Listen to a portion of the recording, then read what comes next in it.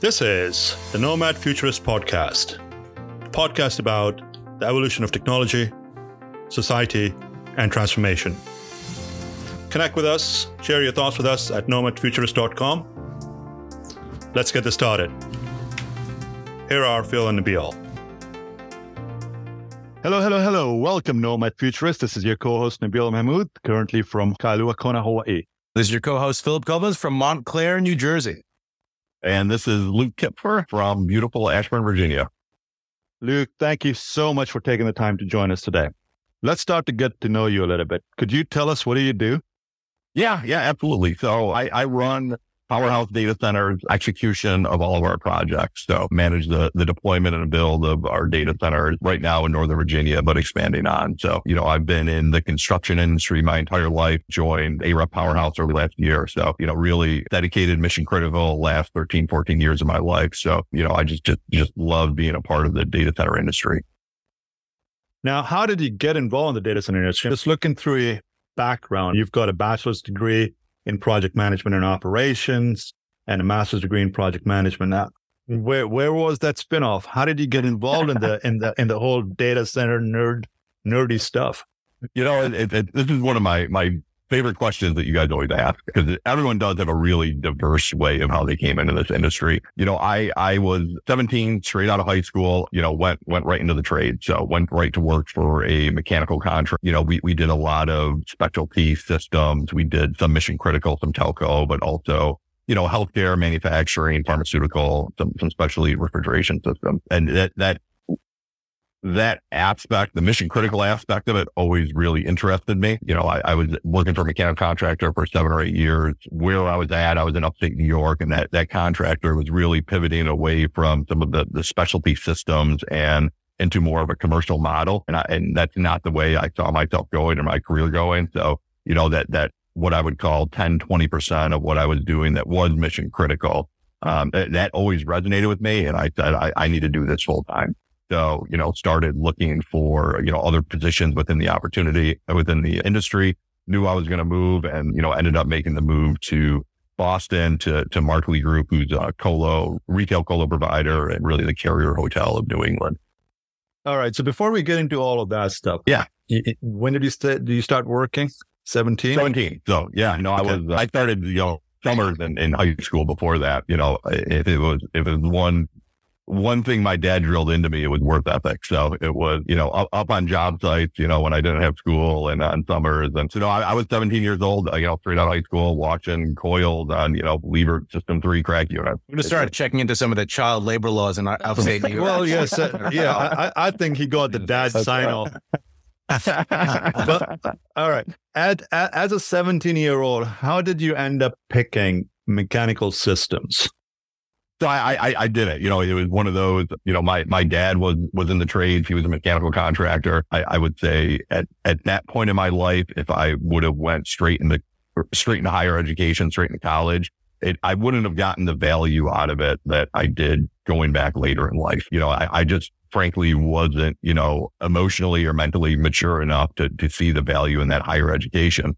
And, so I sitting around the house wasn't an option. So I was going to work. So, it was straight to the job site right out of high school, which was amazing. Honestly, I'm very glad that my path took me that way. I was, carrying tools, working on job sites 7 or 8 years of my professional career. And it just gave me a real appreciation for not just the people that do that, but really what goes into making a project successful, and, some of those real constraints that, potentially getting a project management degree and sitting behind a desk doesn't really teach you.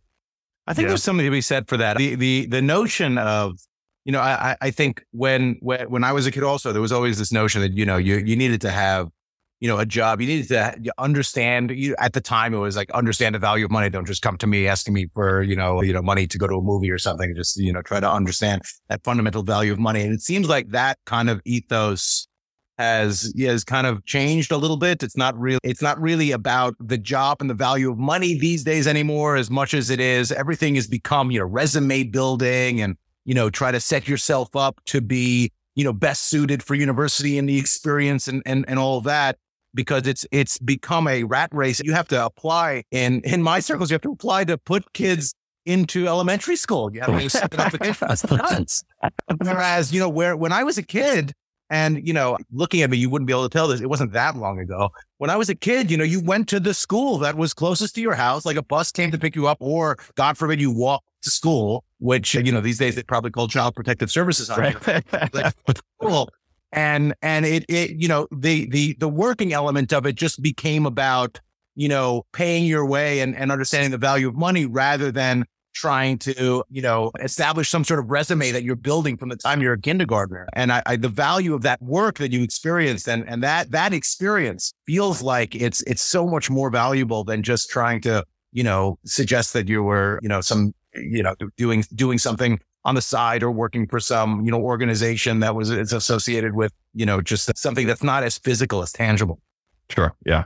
No, and I think we're really doing, the youth a little bit of a disservice by not pushing trades more heavily on kids coming out of school. Cause I got to imagine there are a lot of people that were in the same position that I was, that, it's just going straight to college out of high school isn't for everyone. And frankly, there's some really lucrative jobs in the trades too. Mm-hmm. I don't know a plumber that doesn't make six figures. If you go to high schoolers, they don't understand those kind of things. And it not just the financial rewards, but there's something really fulfilling about going to a job, doing a project, and seeing that tangible completion at the end, where you can drive by a building and say, I built that building.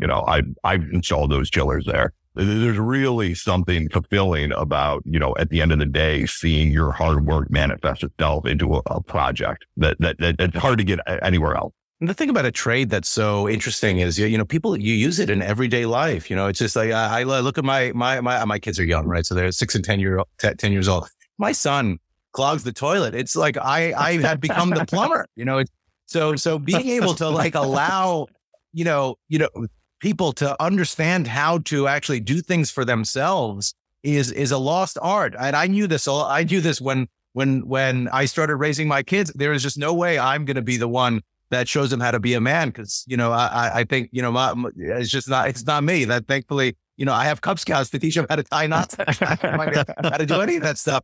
But, it's so valuable to have real world experience in things like trades that you use in your everyday life. And it's like a superpower. Yeah, I think that's kind of lost over the years, especially with, there was a period of time where degrees were more important than the skill set and or trades. And I believe where we are right now is sort of coming back, whereby it's being recognized that there isn't enough people doing the trades. There's more people wanting corner office jobs. So tell us about your siblings. Anybody else in the tech industry? Of course, there's that influence from your dad being in the mechanical element of our business, and that was your influence to get into the data center space. Anybody else in your family that's in this space or was influenced to get into the space? No, really. It was just, me along this path. I've got older sister, younger sister, both amazing, both super successful, but for better or for worse, I'm the only one that sits around the dinner table and talks about data centers. So. Well, there you go. At least someone's talking about data centers. They don't want to listen to me, but I'm still talking about them. Well, if you told them how much they rely upon them and they don't know it, it's probably... Wait, sis, I'm going to turn off your TikTok account. Yeah. All right. So then you decided to go to school after your 10-year spell as a service manager and service technician. Why did you end up picking project management versus you were on the mechanical end? Was there a reason why you chose not to pursue mechanical engineering or any other engineering for that fact? Ultimately, it was just the way I think I developed professionally, that I understood I'm a better project manager than I'm a tradesman. Right?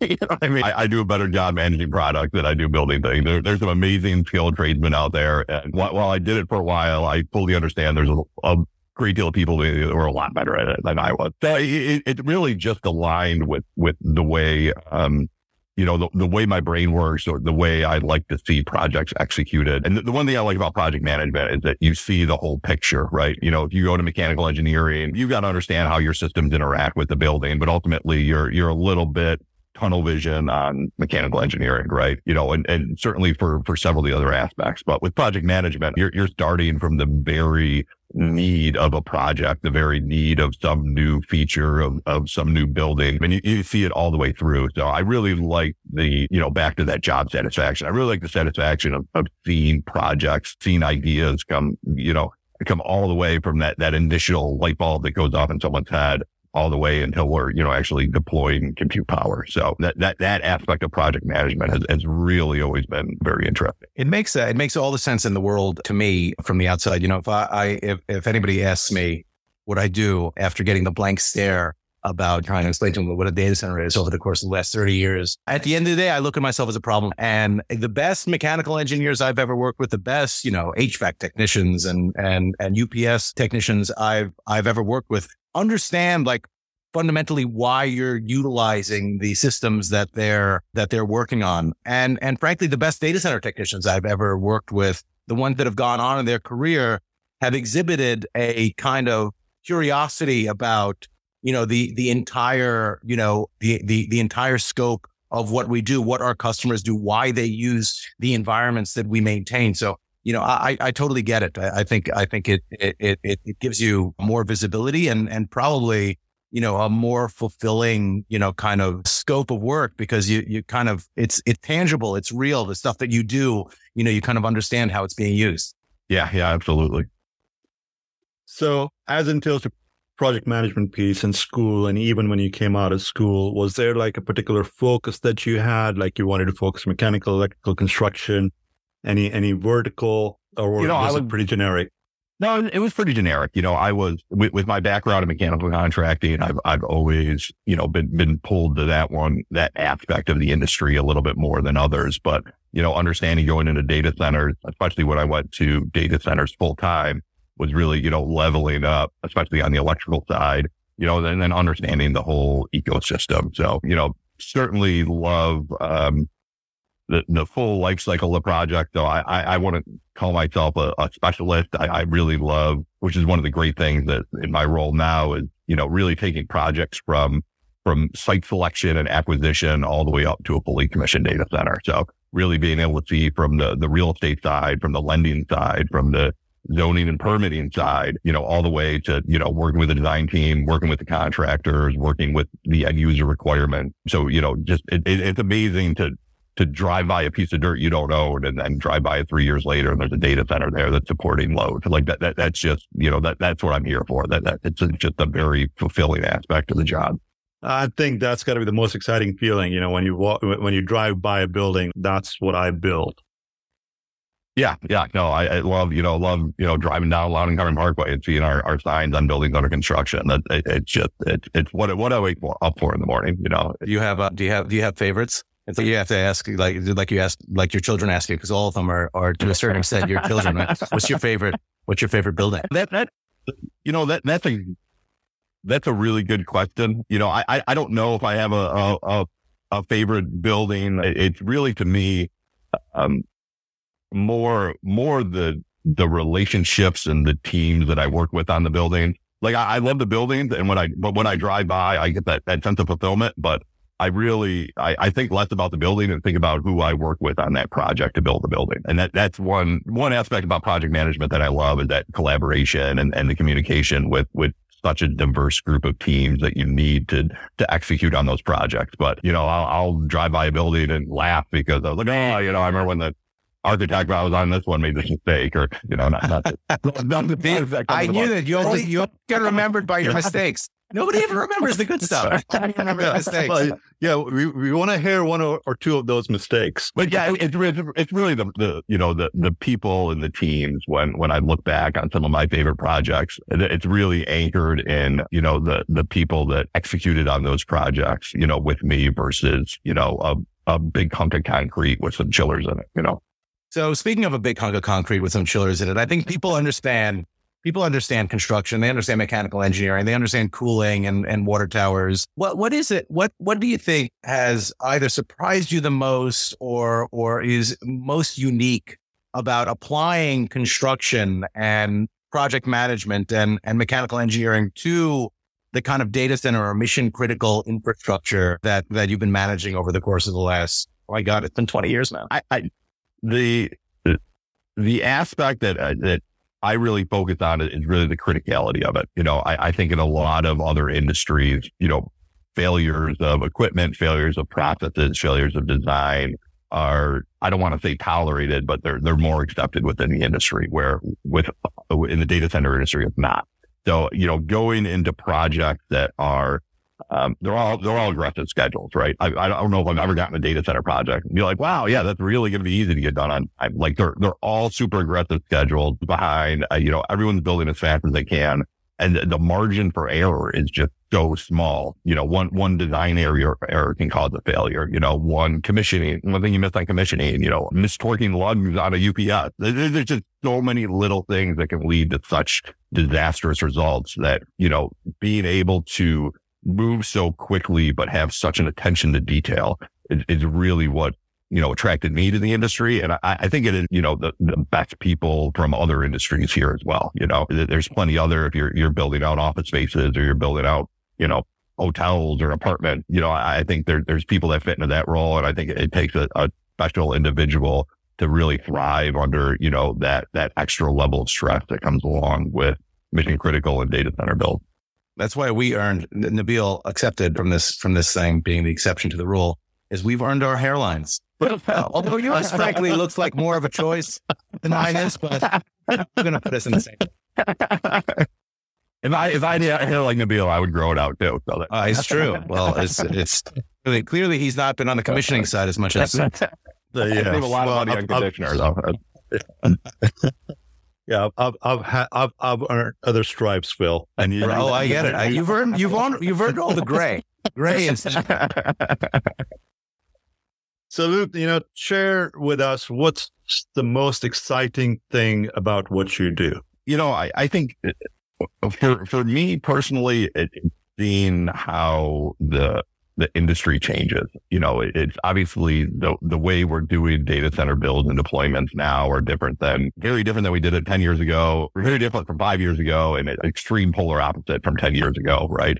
So in terms of, excitement, great thing about my position is that we're working with some of the biggest hyperscalers, the biggest operators in the market, the people that are really driving new technologies, that are driving sustainability, that are driving initiatives, and have the capital to be able to make those changes. So to really be on the forefront of that and see, hey, we're working with hyperscaler X.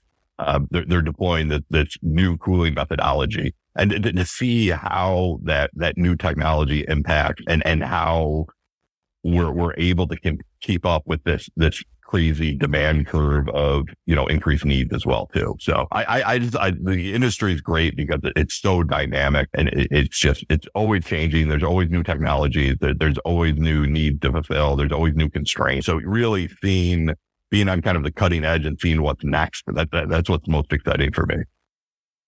You're not, we haven't talked about your transition from Boston down to Loudoun County and Ashburn, but you're in probably the most dense corridor of data center builds on the planet. And, to pull on that thread of constraints, you hear all these stories about how, there's limited power. I think, did I see something where Robert Duvall is now at 93 years old, protesting a data center build in Prince William County, which, I couldn't be more timely, right, than this conversation. He's probably protesting one of them. So, what is that process like, in terms of, does anything surprise you there? Like, I imagine a hyperscaler comes to you and says, we need another, I don't even know what the 10 megawatts, 30 megawatts. I don't know what the characteristics of the facilities they look to you to build are, but, how do you deal with determining whether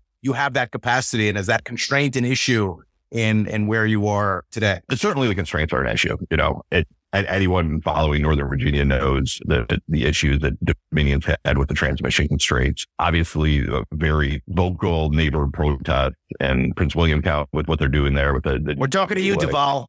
And one thing, even in Loudoun County, Loudoun County is getting stricter with zoning regulations for data centers. They're being much more prescriptive and intentional on where they're allowing data centers to be built, what areas of the county data centers should go in and what areas of the county's data centers shouldn't go in. And part of that too is, especially in Ashburn, all the 2, 3, 4-story data centers that are going in as well too. So that shift to going vertical, especially in Northern Virginia, at one time there's all these 1-story data centers and it could be one thing to a neighbor, but if all of a sudden you're putting in a 4-story data center, that thing's not flying under the radar, right? Like you see that thing from a long ways away. So I think that has really ramped up in terms of the necessity for neighbor relations, for people to understand the benefits of data centers, what they're doing to the tax base in Loudoun County, what they provide in terms of, they're not adding traffic, they're adding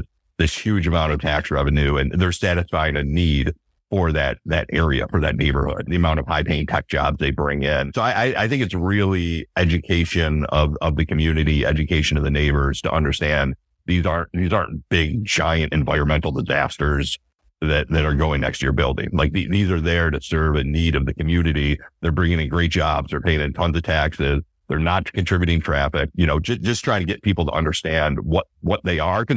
Back to your point, when you say what you do and people give you a blank stare because they don't know what data center is, there's a lot of scare out there that, they're just these big, noisy, loud pollution sites.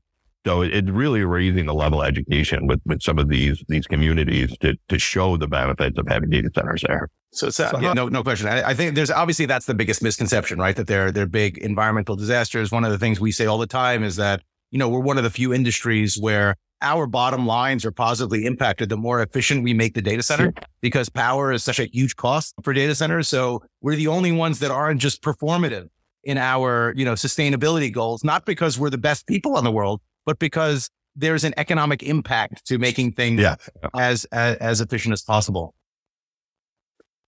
How do you think we need to actually educate the broader audience, and especially these local folks that have zero idea what data and data center is?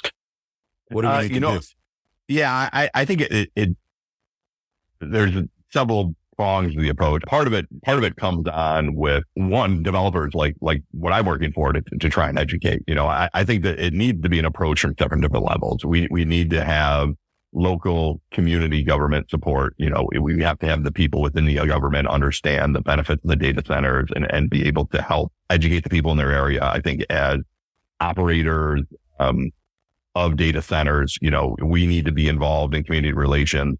And then, local trade organizations, for example, we're hosting a 5K with 7x24 DC chapter next month, where Data Center Coalition is doing, a kind of a data center job fair where people can come in and learn about data centers and jobs within the data centers and what they are, and that they're not these big, scary environmental disasters, that, they're really a added benefit to the community when they go in. So I don't think there's not one single solution, right? It's not just saying, hey, developers need to go out and run a PR campaign. It's not just the government side. It's really a relationship with everyone that touches the industry to be proactive on these neighbor relations, not just go in, file a site plan for 300 megawatts worth of data center build and wait for the neighbor reaction. Like, we as an industry need to be ahead of it in terms of getting the message out there and educating the communities that these things are built in. If only there was a foundation that was created to focus on the education. Exactly. What a perfect segue. What a segue. Yeah. Segue. Amazing. You know what? We're bringing you with us on the road.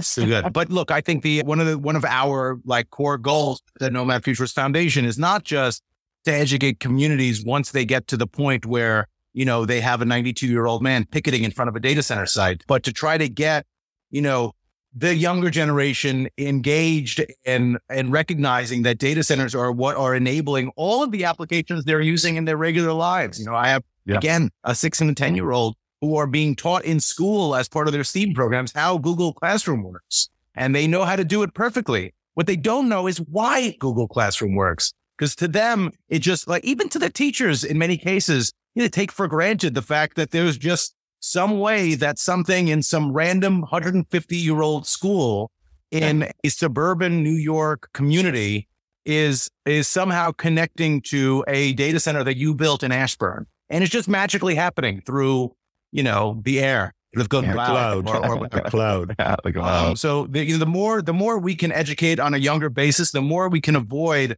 what is happening now. Anytime you look at Congress and they're like bringing the tech executives in front of Congress, they're asking them the most embarrassing questions you could possibly like having, your grandparents, and I'm not trying to age shame anyone.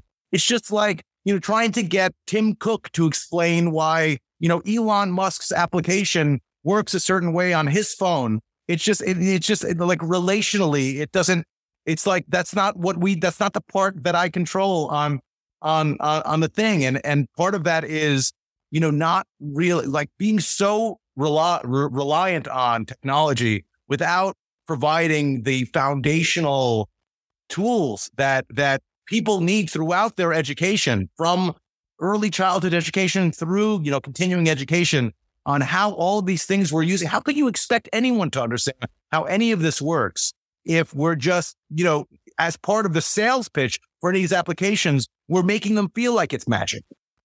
Yeah. Well, that's what's been promoted over the years. And unfortunately, being a very young industry, and growing at the rate that we have grown, we have actually forgotten what foundational elements mean. And we don't talk about the criticality or the reason what we are doing, why we're doing it. So I've got a question for you, and you're probably the right guy for this. In the gold rush era, everybody moved out west. In the data rush era, everybody's moving out east. And Ashburn is 2/3 of the data compute. With all the limitation, restrictions, and concerns that are coming forth, particularly in Loudoun County, what do you see the future of compute, particularly in the East Coast, is? Yeah, these traditional hubs like Ashburn aren't going to go away, right? At least not in any time in the foreseeable future. Ashburn's still going to be a extremely desirable place to deploy your capacity. But yeah, what we're seeing in some of the tier 2 markets now is an insane amount of growth for some of these markets. Certainly, look at Quantum Loophole. 5 years ago, would you think that anyone would be successul doing gigawatts in Maryland? Yeah, and 5 years ago, that would have been vaporware. Yeah. It's certainly pushing towards tier 2 market. Outside of neighbor relations, outside of power, just look at the land cost in Ashburn, Virginia for a zone data center site. It's just, there's no way that the growth that they've had, at least in terms of sprawl, is going to be sustainable. What I would see in mature markets like Ashburn is redevelopment of existing data center sites. So going back to that data center that was built 10, 15 years ago as a single story and 125 watts a square foot or something like that, that gets scraped, that gets built down, and then you've got a multi-story denser data center going in its place. But ultimately, with the power constraints, with the neighbor relations, with land costs, the data center sprawl in Loudoun is going to be constrained, and it's certainly what's happened here with Dominion has pushed a lot of major projects to secondary towards tier 2 markets. One comment I heard just a couple of weeks ago was that, years ago, everyone was chasing the hyperscalers around, right? A hyperscaler would go make a new availability zone, do a big campus somewhere, and people would bet that they'd expand and they'd go buy land around the hyperscaler. It's to the point now where they're going wherever the power is, right? So if you go take down a site and you've got, 800 acres and, 300-400 megawatts, they'll come to you versus you chasing them around. So it's a really change in the market dynamic, because it's not just Ashburn, Chicago, Santa Clara. There's a lot of markets that are really getting power constrained. So, if you're able to get a campus-sized site that's developable for data center and has power availability, even if it's not in what would be traditionally a data center market, you've got a good chance to get that thing leased. Well, what's amazing about it is a lot of the hyperscalers now have become, full scale network companies. They can bring fiber to themselves in a way that, they were not able to several years ago, both subsea, transatlantic, and you have Google laying fiber throughout the US. And that was unthinkable for those types of companies to even endeavor to accomplish. So they can connect however they need to connect. And there are entire businesses, we have a podcast coming out in a couple of weeks where, there are entire businesses that are based on taking abandoned, power plants that are no longer, operating in a way that's not necessarily, sustainable for future growth, and leveraging the fact that you have the distribution networks from those power plants there in order to, make them, potential, huge energy sites that can be repurposed for data center development globally. And that becomes the main draw. So, it's interesting to, again, that being able to have that 30,000 foot view where you understand, the various components that go into what makes a site attractive, and recognizing that the evolution of the data and the evolution of where these things need to be is just going to continue. You could use the word sprawl, you can use, whatever. It's just going to continue to creep, to use the worst possible word, into every one of these other markets, and the distributed, compute as the eyeballs tend, about of the major populated cities, and you have network connectivity that's available all over there's not going to be many markets that don't have some level of data center, construction being a part of their core, development plan. Yeah, absolutely. 100%. Luke, what are some of the challenges that you foresee that we need to get ahead of? Sustainability is a major thing that's being talked about. Energy efficiency, green, those are some of the core elements that are being talked about. What do you think is the biggest thing that we need to get in front of? Honestly, I wouldn't want to say the biggest thing. I would lump it into tiers, right? I would say the top tier concern that we really need to get in front of is like you said, sustainability. Right now, at least from my view, sustainable land use and responsible land use is important, because we're no longer talking about taking down 10, 15, 20 acre sites. We're talking about taking down 600, 800, 1,000 acre sites. So we're really understanding how that fits into, the local ecosystem is extremely important. And then as power densities go up, obviously sustainability becomes more of an issue. And then the other one is really the skill shortage.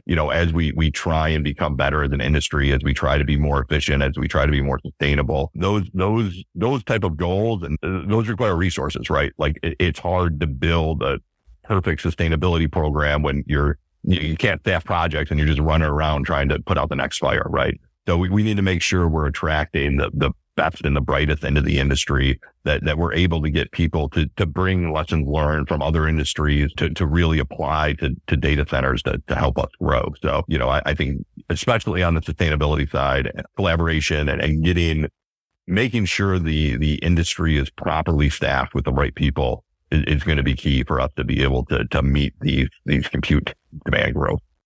It's amazing. You're basically sharing our value proposition. Believe me, folks, I did not tell Luke to say the human capital deficit, education, sustainability. Those are things that we do talk about all the time. So, Luke, thank you very much. This is perfect pitch. The nice thing about Luke also is he would be perfect for my caricature. So it's like there's a picture of Luke in our little logo here. A little different. Something you need to work on your 5 o'clock shadow. Besides that, when people are talking about, they are real issues, right? It's not that it's just they're certainly impactful now, and as time goes on, as the industry grows, as we take down bigger sites, more power, as Philip creeps around and expands data centers, we're gonna need more people. That's all there is to it.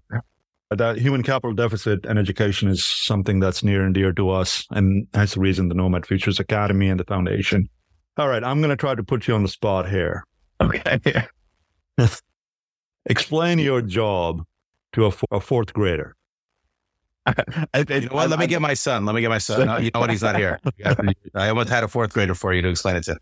Yeah, I've heard various plays on this question, and I've heard some people that give just amazing, succinct, really great answers, and I never have a good answer to this question, right? I am not one of those people that can really summarize it, so I ultimately at the end of the day, I'm building big computer rooms. That's what I'm building the infrastructure that houses the back end of what you're using every day on a daily basis. I don't have kids, so I don't talk to a lot of fourth graders, so I don't know. They're probably smarter than I am, frankly. But I've heard that question many different ways, and honestly, I've always wondered how I'm going to answer it. I don't have a good answer. I'll give you the answer. I'll give you the answer for a fourth grader specifically.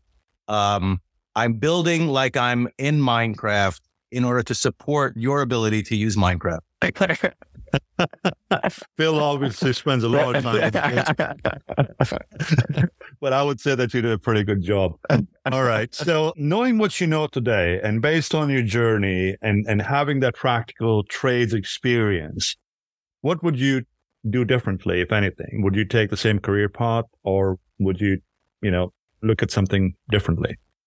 The only thing I would do differently is I would reach out for help sooner. One of the things that I really like about this industry is, once I became more established and once I had relationships, I do like to go and ask for help, whether it's peers, whether it's competitors, whether it's designers or builders, but, I can reach out. I've never reached out to anyone in the industry and gotten a cold shoulder or someone not been willing to help me. So, if I went through this path, I believe that, I would have accelerated my career growth if I just asked for help more, asked for mentorship more. Like I said, the industry is filled with so many great, intelligent people that are willing to help you. You just need to come out and say, hey, listen, I'm an APM over here. This is where I want to be in my career. What do you think I should do next? I think if I did more of that when I was younger, I would have, I loved my journey and I wouldn't change it, but I think I would have gotten a more defined path earlier if I just reached out to people that were in the positions I wanted to be in and just said, hey, let me buy you a cup of coffee. I need help. And I haven't done that to anyone and them not giving me great feedback and great answer and have been totally open about it. So. And I think it's a great point. And it's really, it's not your fault. It's more societal, right? We're taught to, fake it until we make it. We're taught to, and to a certain extent, life is a confidence game. I get it. You need to be confident about it and you don't want to be, you don't want to tiptoe around anything. But at the end of the day, showing vulnerability is not weakness. It's strength. And, anyone that isn't willing to help you, it says more about them than it does about you. And like you said, our industry is full of people. We need help. Like everybody in our industry has this recognition that, we need to establish the future leaders of tomorrow because Nabil and I need to be able to retire at some point. It's been crazy. Anyway, before I start losing my hair. Yeah, I can't. I think that ship has sailed, man. I think it's it's too late for some of us. It's Anyway, this has been great. Thank you so much for joining us. I think your path from mechanical engineer tradesman to being at the forefront of building in our industry is the exact right path that I think people don't necessarily recognize that they could take. So I think it's valuable. Yeah, it's certainly a phenomenal story to share from where you started to where you're at today. That's what we're trying to enforce and share with the younger generation. There's a lot of sub-verticals within the industry, and there's a lot of ways that you can actually get into this industry and be successful. And, what you said, ask for help and look for mentors, that's what's going to redefine and change the future. And the other thing that you said about supporting the Nomad Futurist Foundation against all else, because it's just perfect foundation at the right time. Taking the words right out of my mouth, And you have the best haircut ever. I mean, it's perfect. Thank you, Luke, for taking the time to join us today. This has been absolutely phenomenal. Really enjoyed getting to know you and I hope to see you soon in person. Absolutely. Thanks, guys. This has been great. Nothing lasts forever. Markets will come back, currencies will rebound, businesses will go on, and we'll all move on. That could happen next week, next month, or next year. I'm confident that those who prepare rather than panic will come out of this stronger. Thank you for joining us. This has been brought to you by Nomad Futurist. Check us online at nomadfuturist.com.